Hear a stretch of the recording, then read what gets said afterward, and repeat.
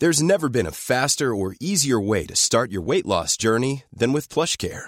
PlushCare accepts most insurance plans and gives you online access to board-certified physicians who can prescribe FDA-approved weight loss medications like Wegovy and Zepbound for those who qualify.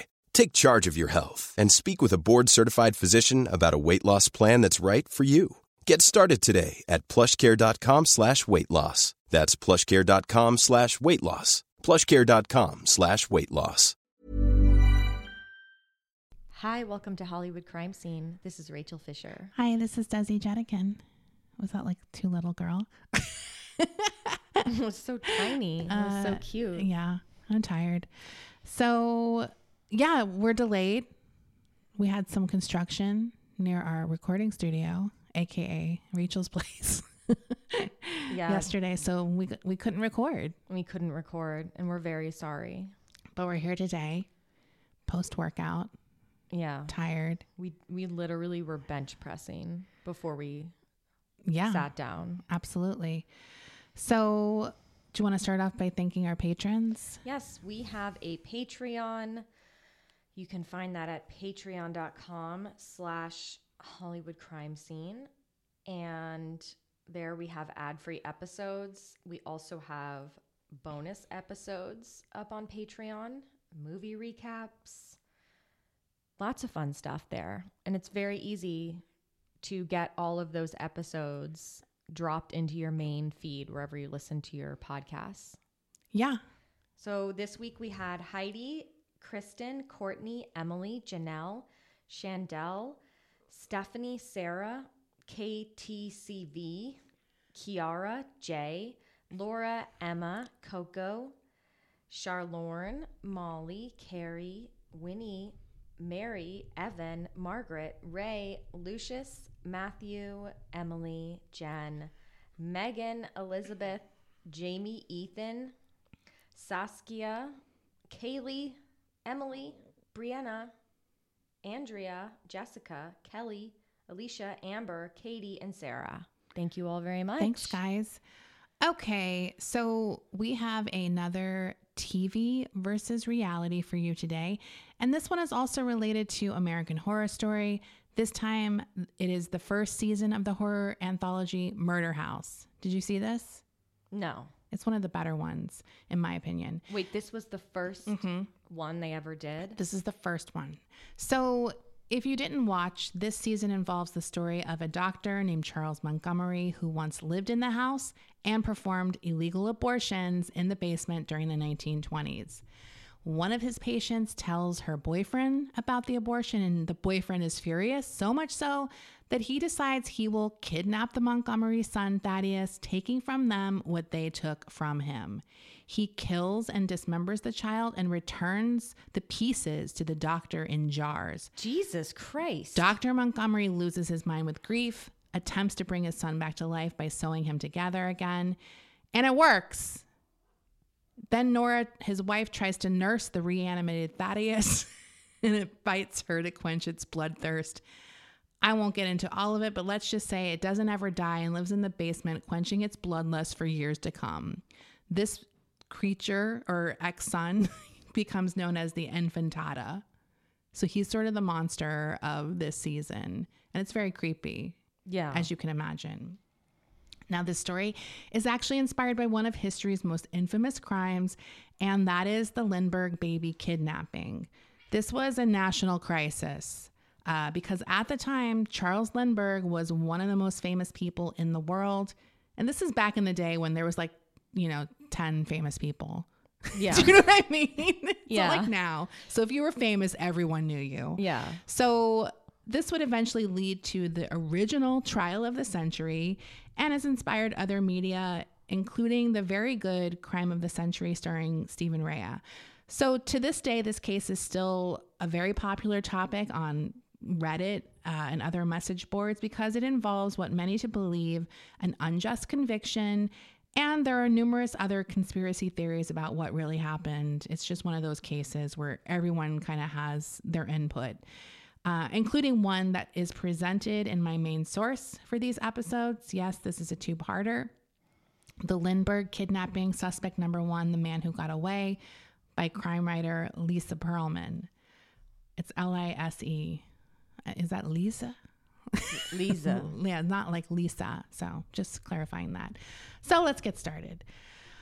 On the night of March 1st, 1932, around 10 p.m., nurse Betty Gow went to the room of her 19-month-old charge, Charles Augustus Lindbergh Jr., to wake him up for his nighttime routine, which included a snack and a diaper change. Betty had worked for the famous family for about a year and had really settled into a well-established routine. When she put him to bed at 7:30 p.m., everything was business as usual. When she returned to the nursery, it was dark in the room. She was surprised to not hear the child breathing and started feeling around the crib. Nothing.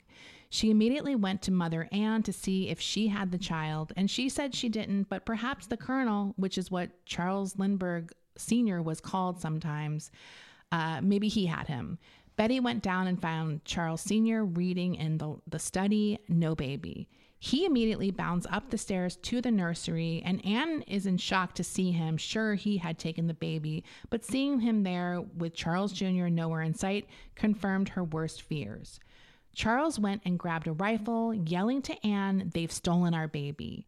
Everyone, including several other staff members, immediately began searching in and outside of the house just in case he had somehow gotten out of his crib and hidden, something he had done before. After 15 minutes, the devastating reality truly sunk in. The baby was gone. They called the local police, and almost immediately the news went out over the wire. Colonel Lindbergh's baby was kidnapped from Lindbergh's home in Hopewell, New Jersey, sometime between 7:30 p.m. and 10 p.m. this date. Baby is 19 months old and a boy, is dressed in sleeping suit, requests that all cars be investigated by police patrol. Absolute chaos ensues as this news breaks. The most famous baby in the world was now missing. So I'm going to give you a little background on Charles Lindbergh. This is not at all extensive. It's going to just be the context we need to discuss the kidnapping. Who is he? I feel like we all know who he is, right? We all know like 4 pilots, the Wright brothers, Charles Lindbergh, Sully. Oh, the guy. The guy who landed the plane. Yes. Snoopy's yeah. That's like, we all know the same 4 or 5 pilots. Famous pilots. So we're going to get into a little bit of his background. He is born on February 4th, 1902 to a Swedish immigrant dad and an American mother. He basically grew up on a Minnesota farm until his father became a congressman, and then he would spend a lot of time in D.C. and kind of go back and forth between his parents, who eventually get divorced.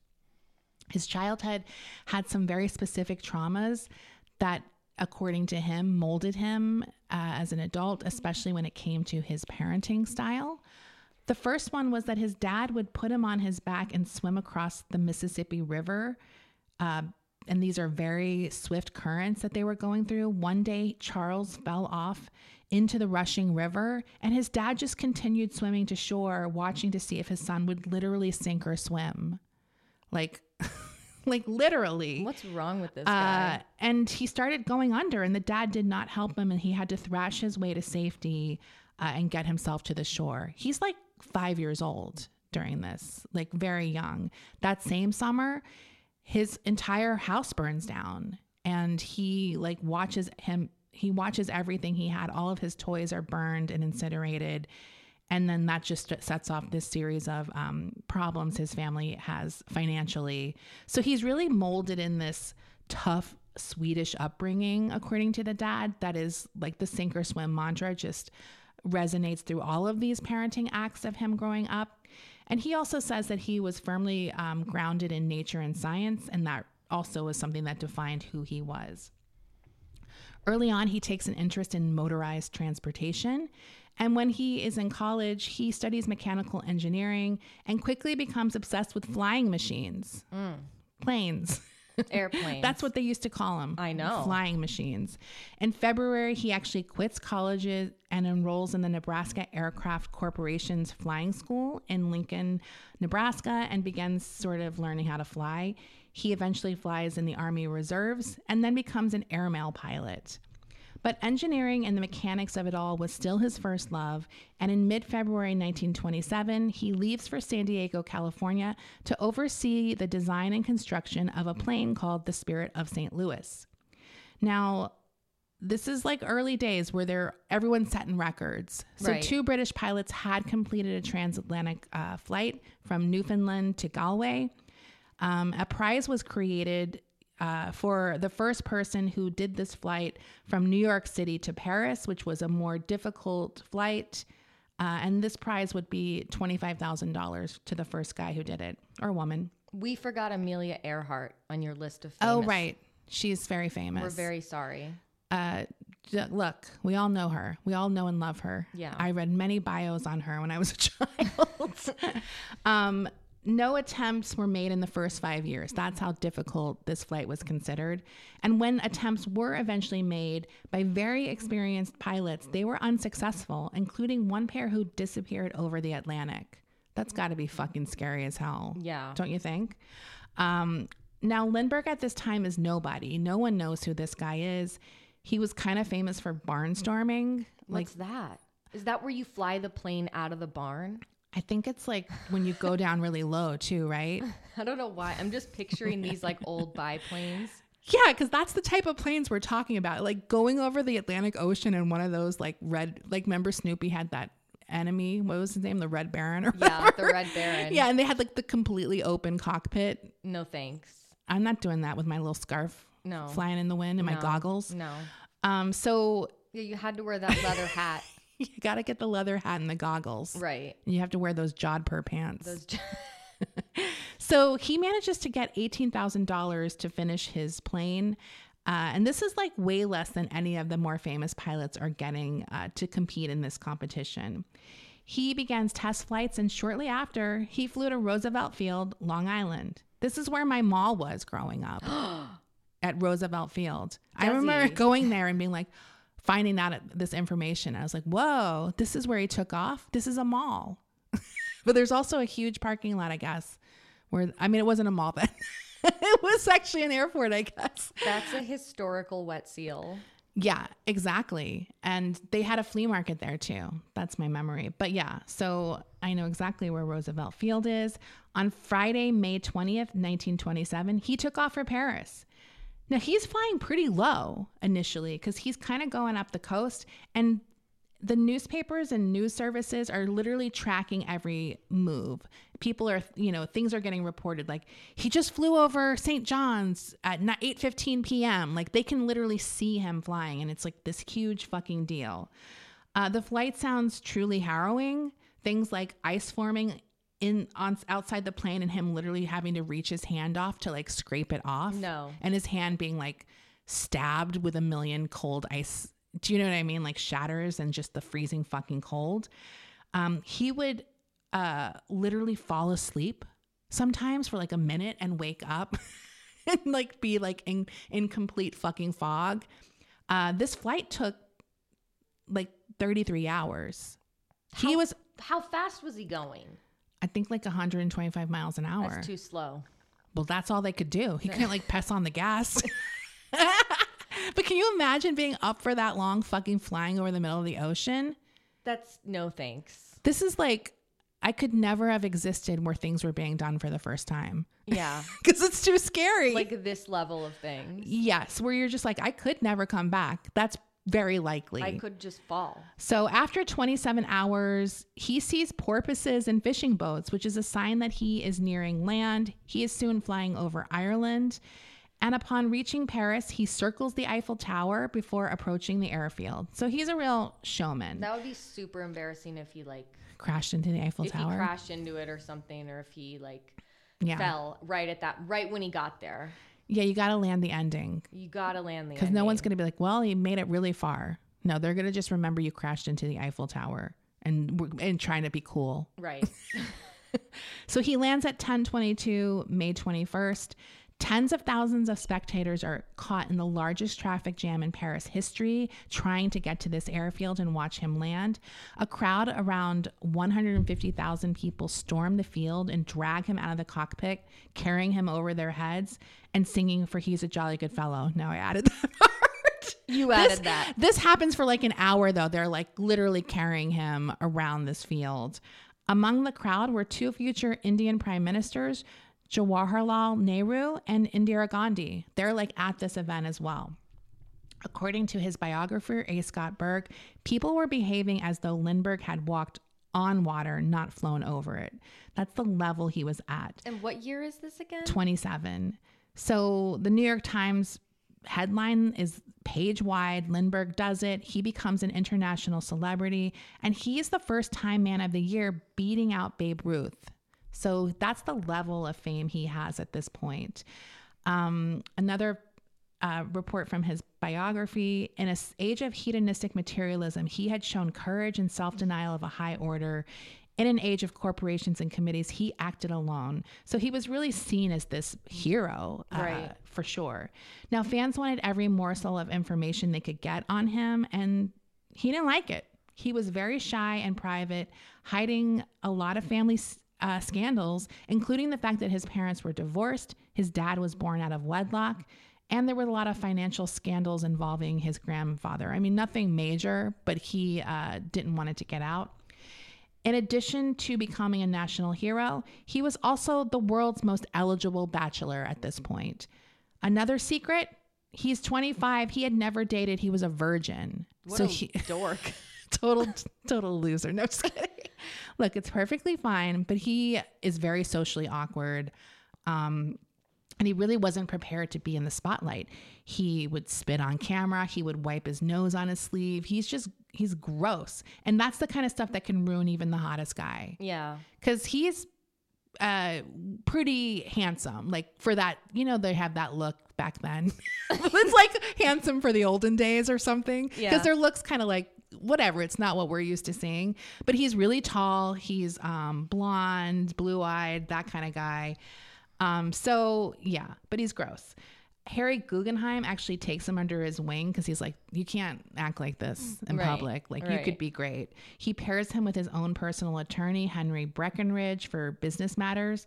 And this guy's also very connected. With his help, Lindbergh receives the first Medal of Honor given to a civilian and lands over $5 million in endorsements back then. Wow. So this is crazy. He's also offered a starring role opposite Marion Davies, which he takes the offer and then rescinds it because his lawyer's like, you'll regret this. You can't act. No, you're going to look like a fucking idiot.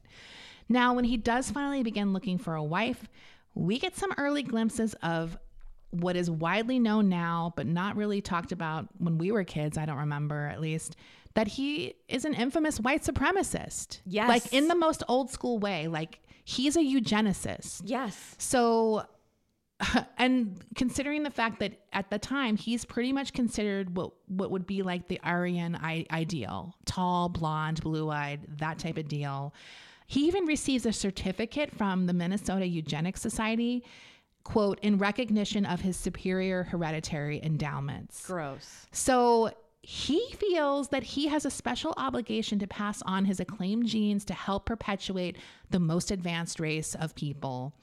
And eugenics is really big at this time. It's especially big in the aristocratic set, like the rich people, and people who are all like Western civilization. This is like a telltale sign someone's a piece of shit these days when they talk about Western civilization. Yeah. You're always kind of like, okay, I know where you're coming from here. What's the subtext here? Yes. And their like profile pic is like a statue of Plato or something. Yeah, it's always. It's just okay, we know what's going on here. So yeah, I mean, this is just very popular. Even someone like Margaret Sanger, this is also something sort of more talked about today. Birth control was considered something to do to stop people from having kids who they didn't consider worthy. Right. I mean, obviously it had a positive use as well, but yeah. So his superior hereditary endowments didn't extend themselves to his social abilities because he could not get a girlfriend, despite his looks and his superior genes, quote unquote. Doesn't sound very superior to me. And no, he wasn't. And since he really can't even get his dick wet. Seriously, that's the first sign. Maybe you should look inward, Charles. Charles. It's, you know what it is? It's like this movement coincided with his massive ignorance and ego to create, because it's like, he's like, I fit this exact description. I'm going to believe it. It's true, because I actually am very dumb. Now, so he really bought this shit that he was superior. So he's looking for a woman like he's looking for a show pony, someone from good sturdy stock who's ready to breed.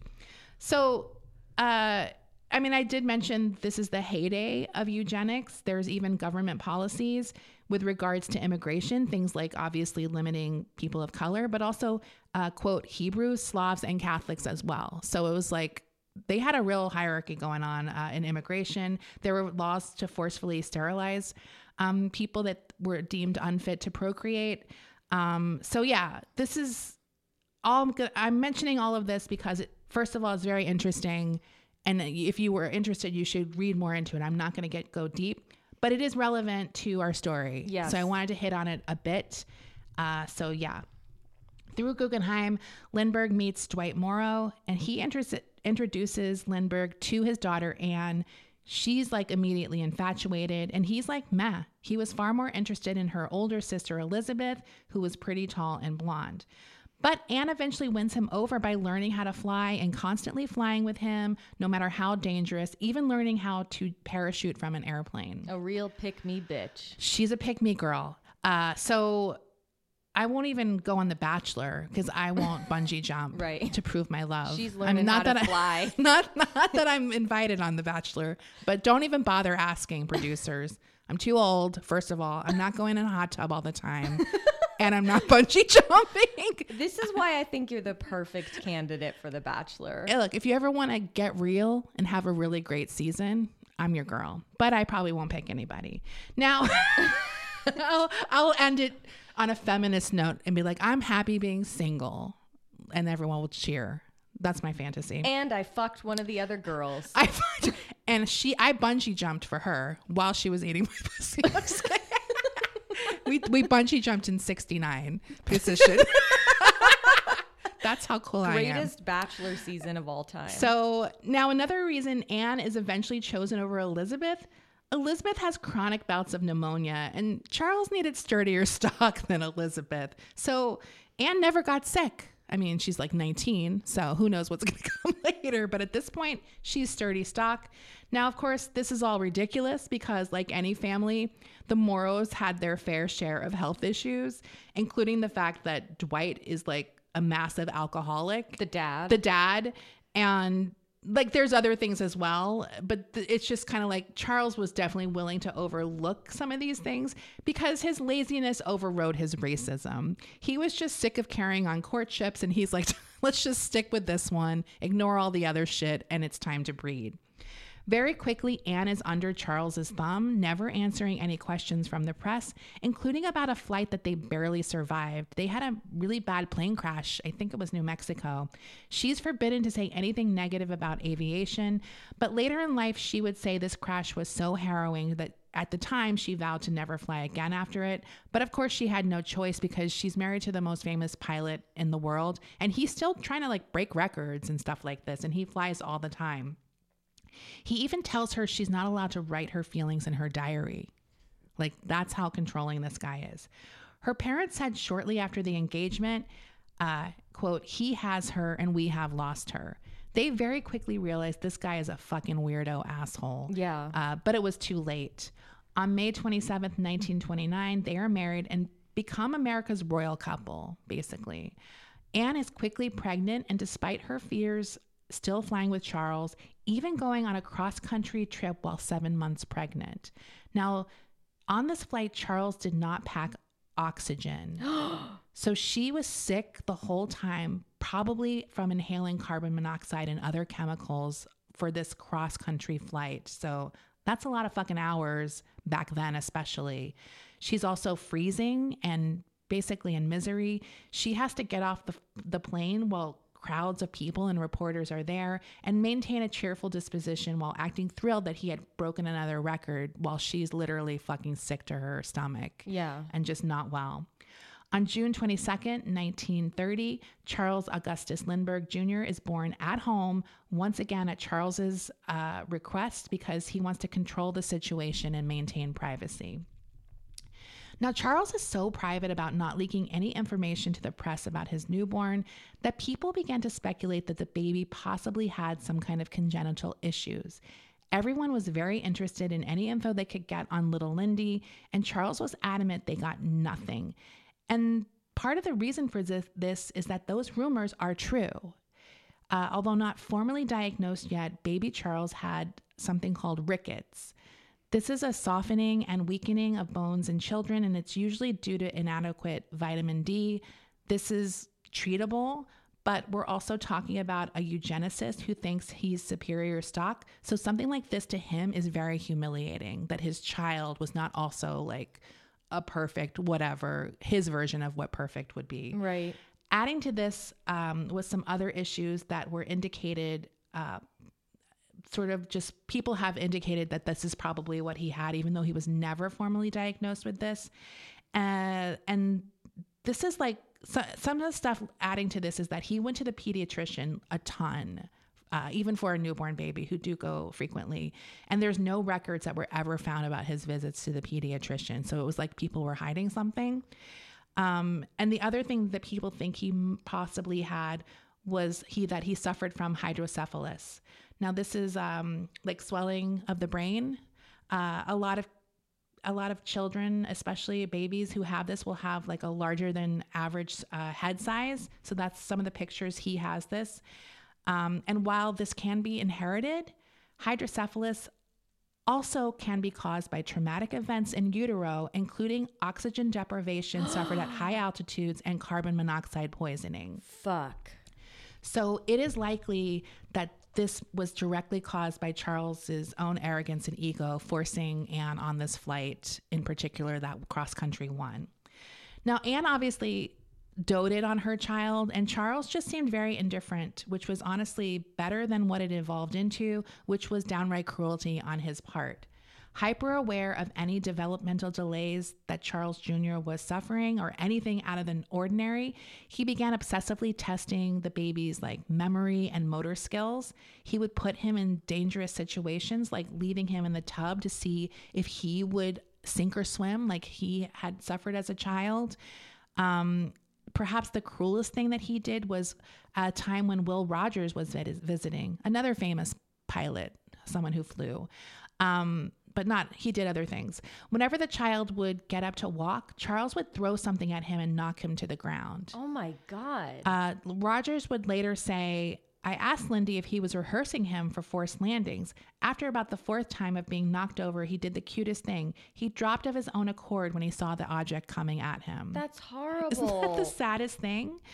Now, speculation is he did this so no one would notice he had an unusual gait due to the rickets. So he would knock him down before anyone noticed that he was dealing with something.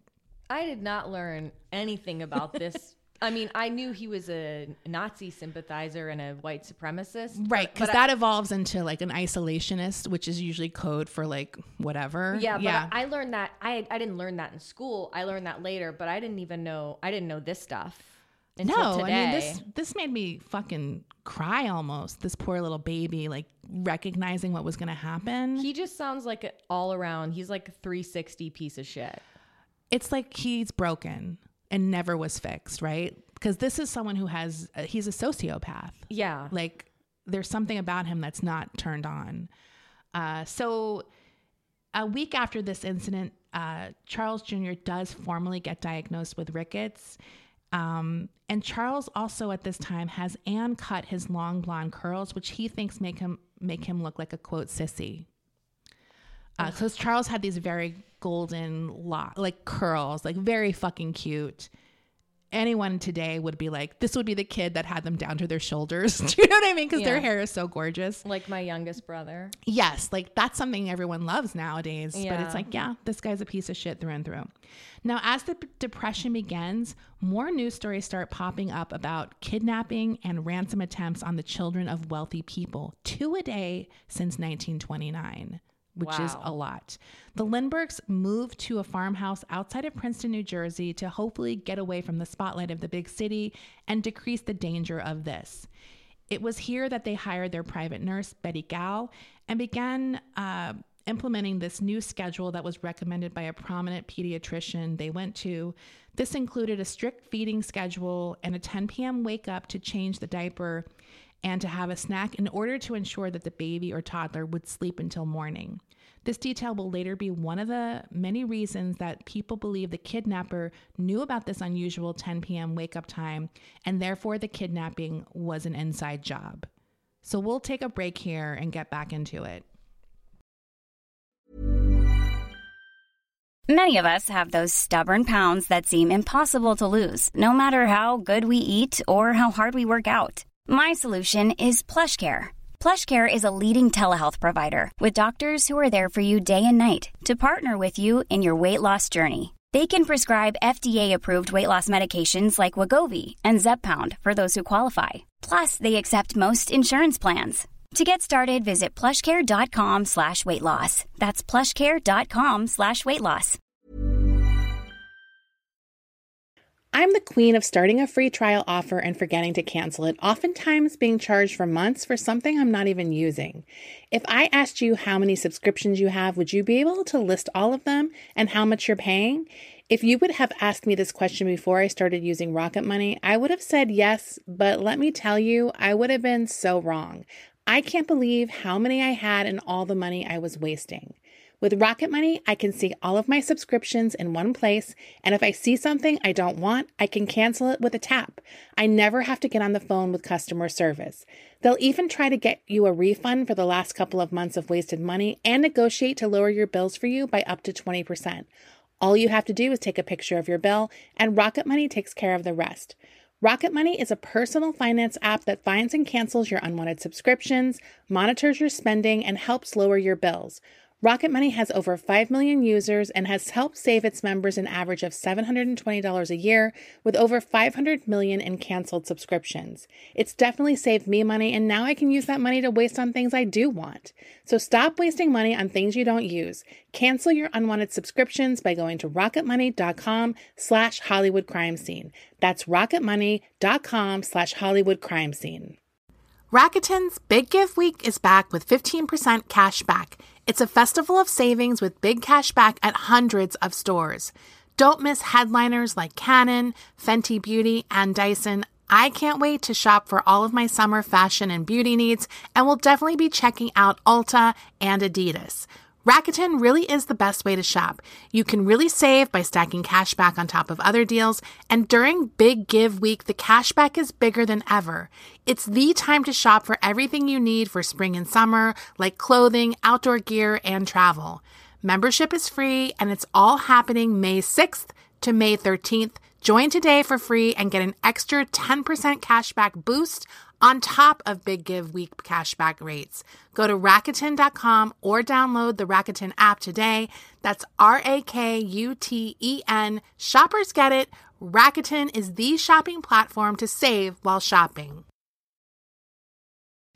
So on March 1st, because baby Charles had been sick with a croupy cough, he was snugly dressed and tucked into bed. The window had been cracked open in the room, even though it was kind of chilly because the room was so warm and stuffy. So it was just enough to let like a little fresh air in. Betty, the nanny, turned the light off and checked his breathing one last time as he had been congested, and later told Anne that his breathing seemed much better and he was on the road to recovery. This was the last time anyone in the home would see him alive.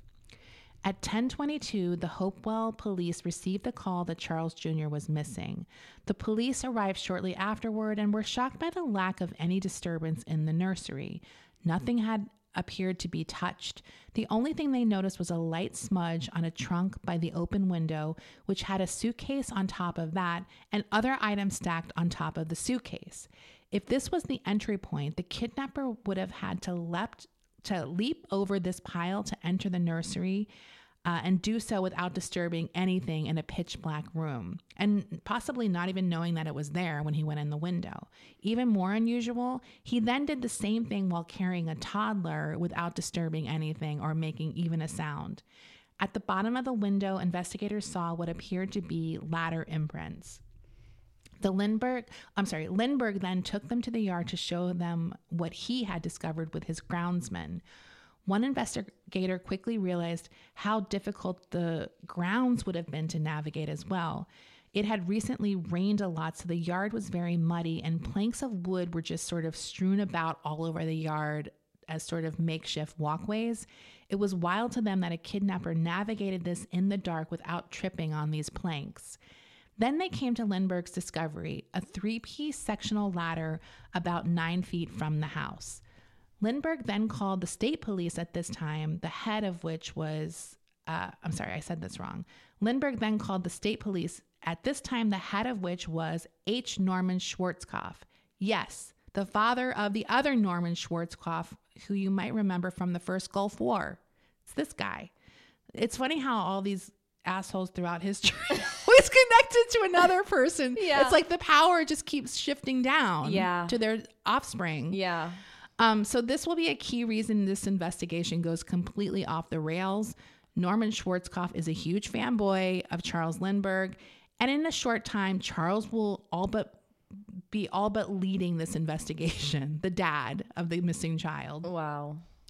A fingerprint expert is dispatched to the scene, and it's at this point he finds an envelope that no one had seen up until this point. In that envelope is a ransom note. So basically the note demands that they get $50,000 in small bills, which is about $730,000 today, or when this book was written, for the boy's return. And they state that the delivery instructions will be transmitted in 2 to 4 days. It is sort of written in what appears to be broken English with lots of misspellings. We warn you for making any ding public or for notifying the police. The child is in Gute care, Gute. So obviously this gets Charles's brain working because he's like, this is an immigrant. Right. So it's not long before press arrive, just as Charles and police start doing a search party to cover the area. Almost no footprint evidence is going to be usable because it's all destroyed at this point. The crime scene was just not protected at all. By noon the next day, over 400 reporters are on the scene, just trampling over everything. Fuck. So they're at a farmhouse, just to be clear. They're like, literally there's tons of land, open land around them. So all of this stuff is just trampled on by all these reporters.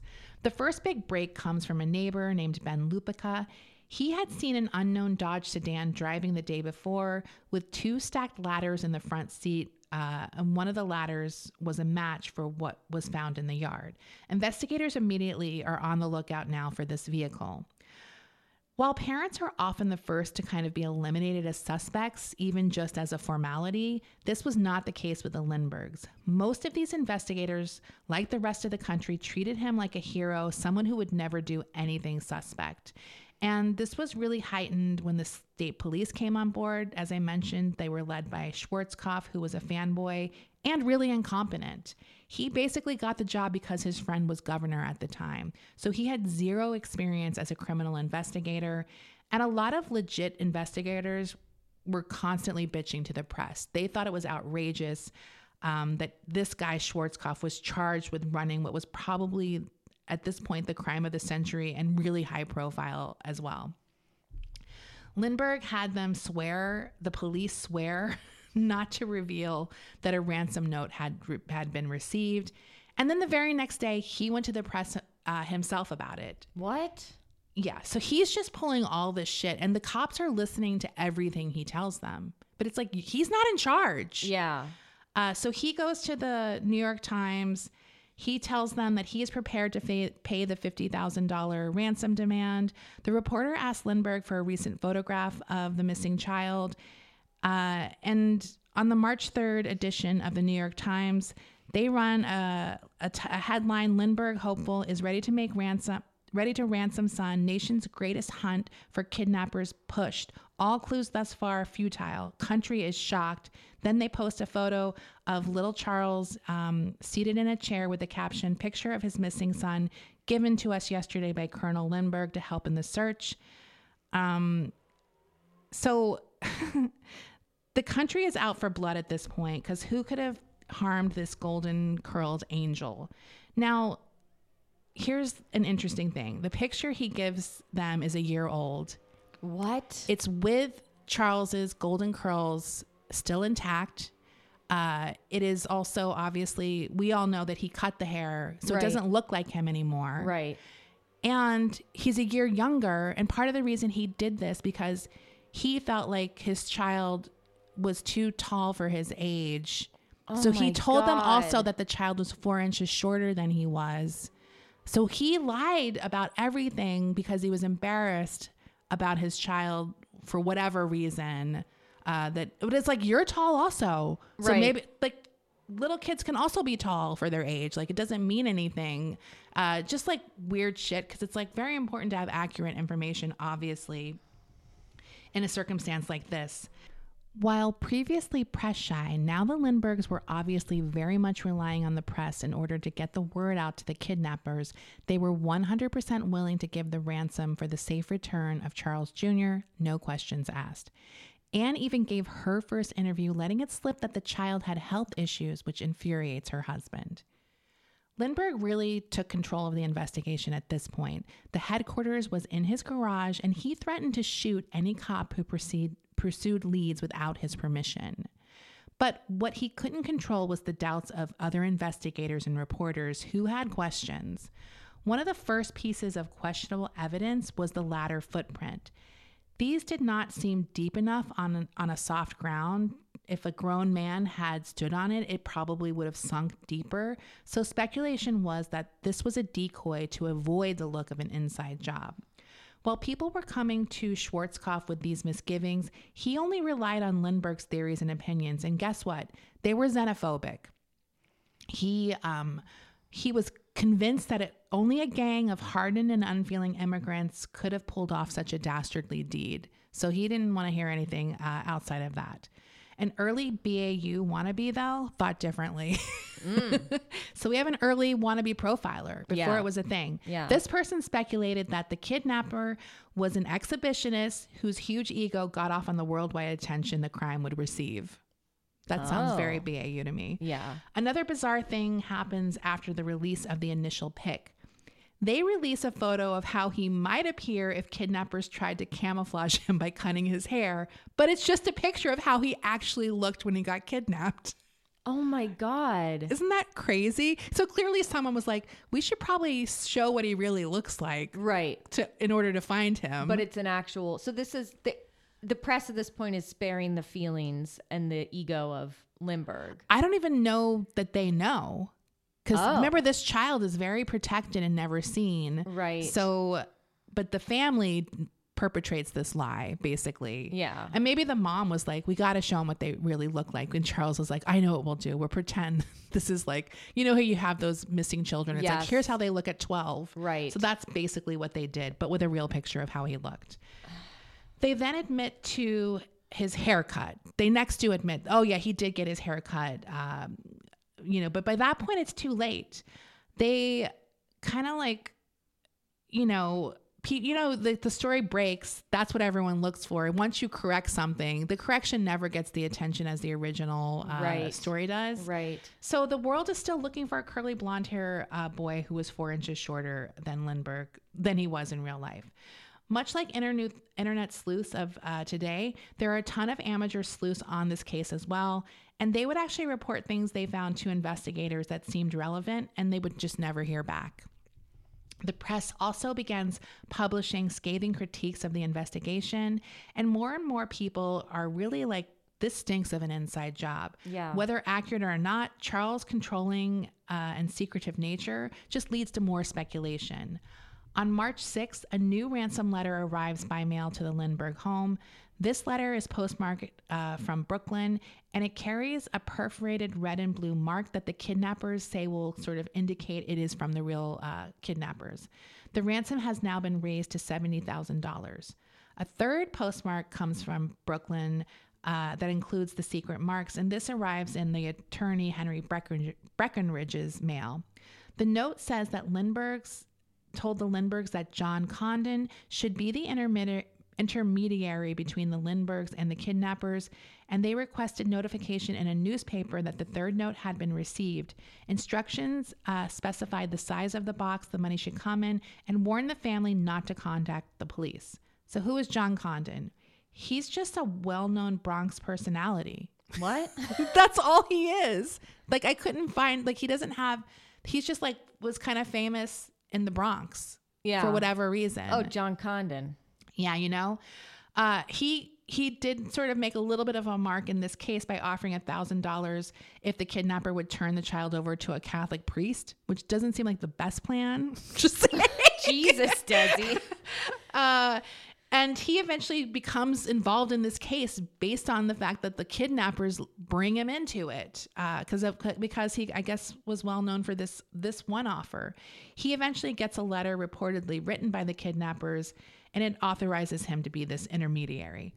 Lindbergh agrees to the terms, and they began the ransom process by placing a classified ad in the New York American reading, "Money is ready, Jaffe," which is Condon's nickname. He then waits for further instructions. A meeting between Jaffe and the kidnappers is eventually scheduled for late one evening at the Woodlawn Cemetery in the Bronx. According to Condon, the man sounded foreign but stayed in the shadows during their initial conversation. He said the man's name was John, and he said that this guy said that he was a Scandinavian sailor, part of a gang of 3 men and 2 women. The baby was being held on a boat unharmed and would be returned only for ransom. When John Condon expressed doubt that John actually had the baby, he promised some proof. The kidnapper would soon return the baby's sleeping suit. On March 16th, John Condon receives a toddler sleeping suit by mail and a 7th ransom note. Lindbergh identifies the sleeping suit as belonging to the child, and then Condon places a new ad in Home News. "Money is ready, no cops, no Secret Service. I come alone like last time." On April 1st, he receives a letter saying it's time for the ransom to be delivered.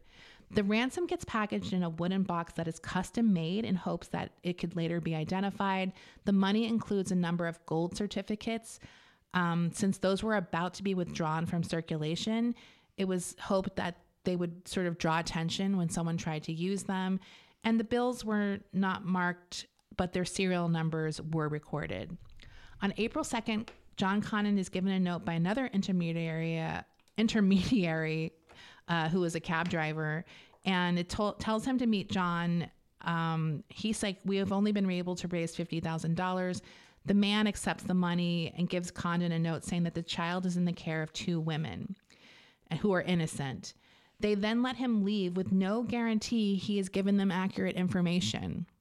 Wow. By the way, this guy's it starts to be known as Cemetery John. John Condon does? No, the other John is Cemetery John. The guy who gave the sleeping suit? Yes. So guess what? He didn't give them accurate information. He literally just took the $50,000 and there was no baby or accurate information leading to where he was. So this guy was just trying to get the money. Yes. Oh my God. And they fucking gave him the money. Without any proof that the child was alive or anything. What about the sleeping suit? Was that real? I don't know. I'm guessing there was probably a few patterns of sleeping suits and maybe it just looked similar. Right. So they would end up spending tens of $1,000s on ransoms without ever seeing the child. People were just like, let's get on the grift. Right. And they kept doing it. Oh my God. When the press found out about Cemetery John, they roasted John Condon mercilessly in the press. Like, you idiot. You fucking dumbass. Because it's like, who is this guy? Yeah. They just put this Bronx personality in this position of power for the biggest case in the world. Right. It's truly slapstick almost. Yeah. It's crazy. The more this went on, the more strange theories began popping up. One reporter who was really skeptical from the start believed this was a plan between Lindbergh and Herbert Hoover. Herbert Hoover, who we all know from Annie. Yeah. That he sucked. But of course, Lindbergh loved him. And of course he did. Of course he did. And he thought it was a scheme between those two to avoid bad press about the economic disaster that the country was in. So the child was alive and well and in hiding. And they're just kind of like, that'll keep people's mind off of their poverty and lack of food. So Lindbergh eventually drops Condon and begins working with another man named John Curtis, because everyone's named John in 1930. There's a lot of Johns. He becomes the new intermediary between the Lindberghs and this supposed gang of kidnappers. But Curtis quickly becomes disturbed by Charles's behavior, especially his desire to get it all settled. Like, he's just like wants to get it over with. And his insistence that the kidnappers know that he'll protect their identities, because that's always apart from Lindbergh. He's like, don't worry, we're not going to tell anyone. Your secret's safe with me. Just give me the child back. And he, as a father, is kind of like, I want to fucking kill them, or like whatever, even if it's not practical. So he doesn't seem particularly distraught as well, according to this guy. And he often would suggest to John Curtis that they should play cards or something, anything, to not have to think about the kidnapping. What? Like, just to get it. But just the way he framed it was kind of like, because they would go on these flying trips to try to find the child. This is months of them doing all these wild goose chases. And Charles just kind of like, oh, I'm sick. Like, I'm sick of it. Like, I'm so bored of the kidnapping. On May 12th, Curtis receives an urgent call from Schwarzkopf. Charles and Curtis are then informed that where they were at that point was just another false lead. There was no exchange that would ever result in the return of Charles Jr., and that's because his body was found. Oh, no. Earlier that day, a delivery truck driver pulled to the side of the road to take a piss. Like, literally, that's what he was doing, about 4.5 miles south of the Lindbergh home. It's there that he discovers the body of a toddler. The skull is fractured, the body is decomposed, and there's evidence of scavenging by animals. There's also evidence of an attempt at a hasty burial. The national search was over and the national mourning began. But this case gets more and more wild. So that's where we're going to end. We'll be back next week with what happens, the person who finally gets arrested, and then more of the conspiracies of what actually might have went down. Wow. So, yeah. Desi, great job. We'll be back next week at our regularly scheduled time. Yeah. And we'll be back in a few days for our mini episode. Bye. Bye. Why don't more infant formula companies use organic, grass-fed whole milk instead of skim? Why don't more infant formula companies use the latest breast milk science? Why don't more infant formula companies run their own clinical trials? Why don't more infant formula companies use more of the proteins found in breast milk? Why don't more infant formula companies have their own factories instead of outsourcing their manufacturing? We wondered the same thing. So we made ByHeart, a better formula for formula. Learn more at byheart.com.